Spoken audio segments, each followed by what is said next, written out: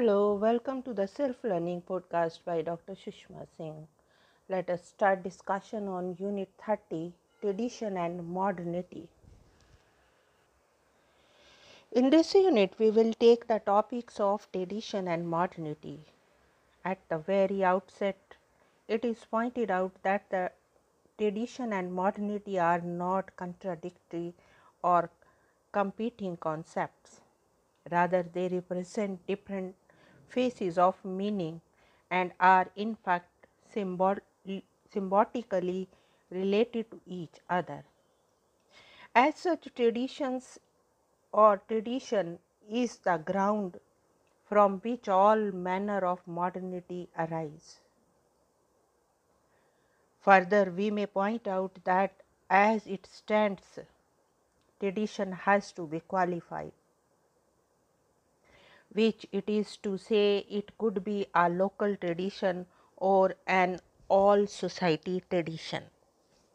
Thus, there are many different strands to the thinking on tradition, and there are very many differing interpretations.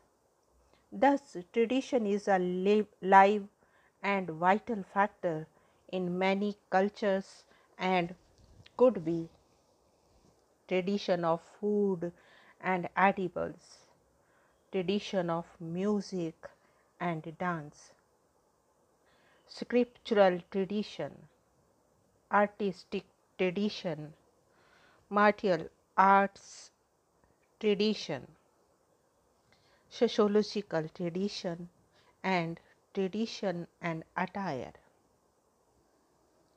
Thus, the term tradition and modernity do not exist in isolation of each other, but are in fact related to each other. While these terms, concepts, and processes exist, they exist and function dialogically.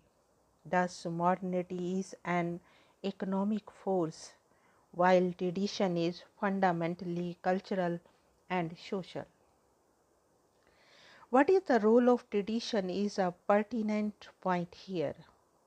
Tradition is basically a series of attitudes, languages, music, art, scholarship, and so on, which have been developing since ages past. Over the passage of time, tradition becomes more or less entrenched in the body politic, and we have even traditional law and scriptures, which are in any case an aspect of tradition. Now, why is tradition so important to the individual and society? This is because it provides a continuity to social process and garners the creative and improvisational and transmits these traditions to the forthcoming generations of the members of a given society, and thereby assuring survival of the society itself. Tradition is therefore a repository of survival mechanisms without which a society would fail to cohere. It would set fragmented and break up, and the result of which would be anemic. Let us consider the music tradition in India.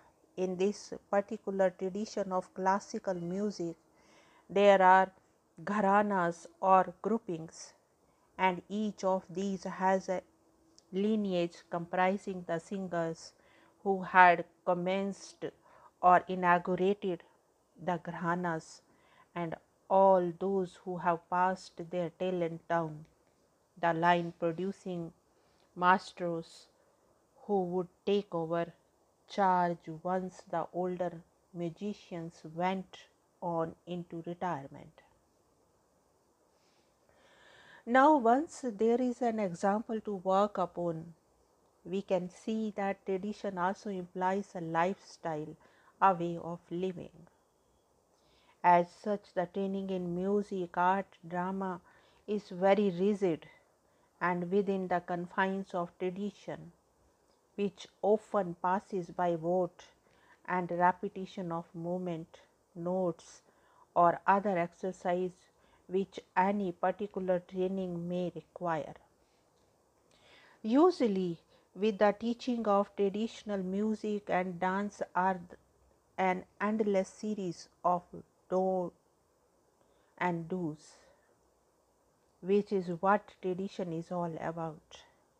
Thus, tradition refers to a body of knowledge that has a structured inventory of actions and ideology that comprise its legitimate domain. Thereafter, it is a question of pinpointing what area of tradition is it that we are referring to. Thus, on examination, we find that tradition itself has a reasonably long duration for which it has established itself.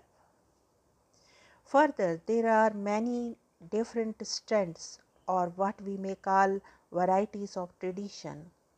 Then to continue with the example of music gharanas in India, we find that there is a basic division between North Indian classical music and South Indian classical music. Each of these two basic divisions has numerous subdivisions and so on.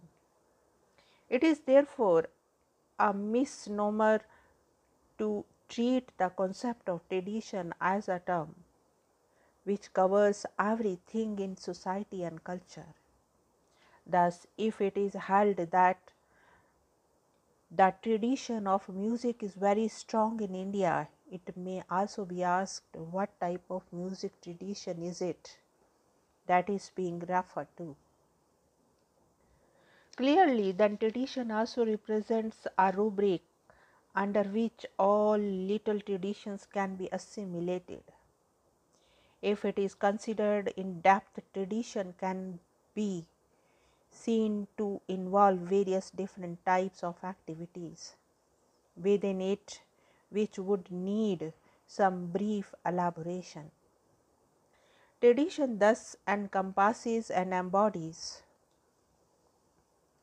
a particular process or legacy, sub-traditions which form the field from which required contributions can be made, a historical aspect, either oral or scripted, a certain concept of supernatural, economic structures of sustenance, aspects of indigenous art, facts of architecture, scholarship in all areas of social concern, literature, both scriptural and others, technological structures, and military for self-defense or offense. Thus, tradition is clearly a type of structure and ideology that has a past and charges over time to absorb developments in that field so that tradition remains itself, but at the same time recreates and expands itself. Now, let us wind up the session and take rest. Thank you very much for engaging yourself with a self learning podcast.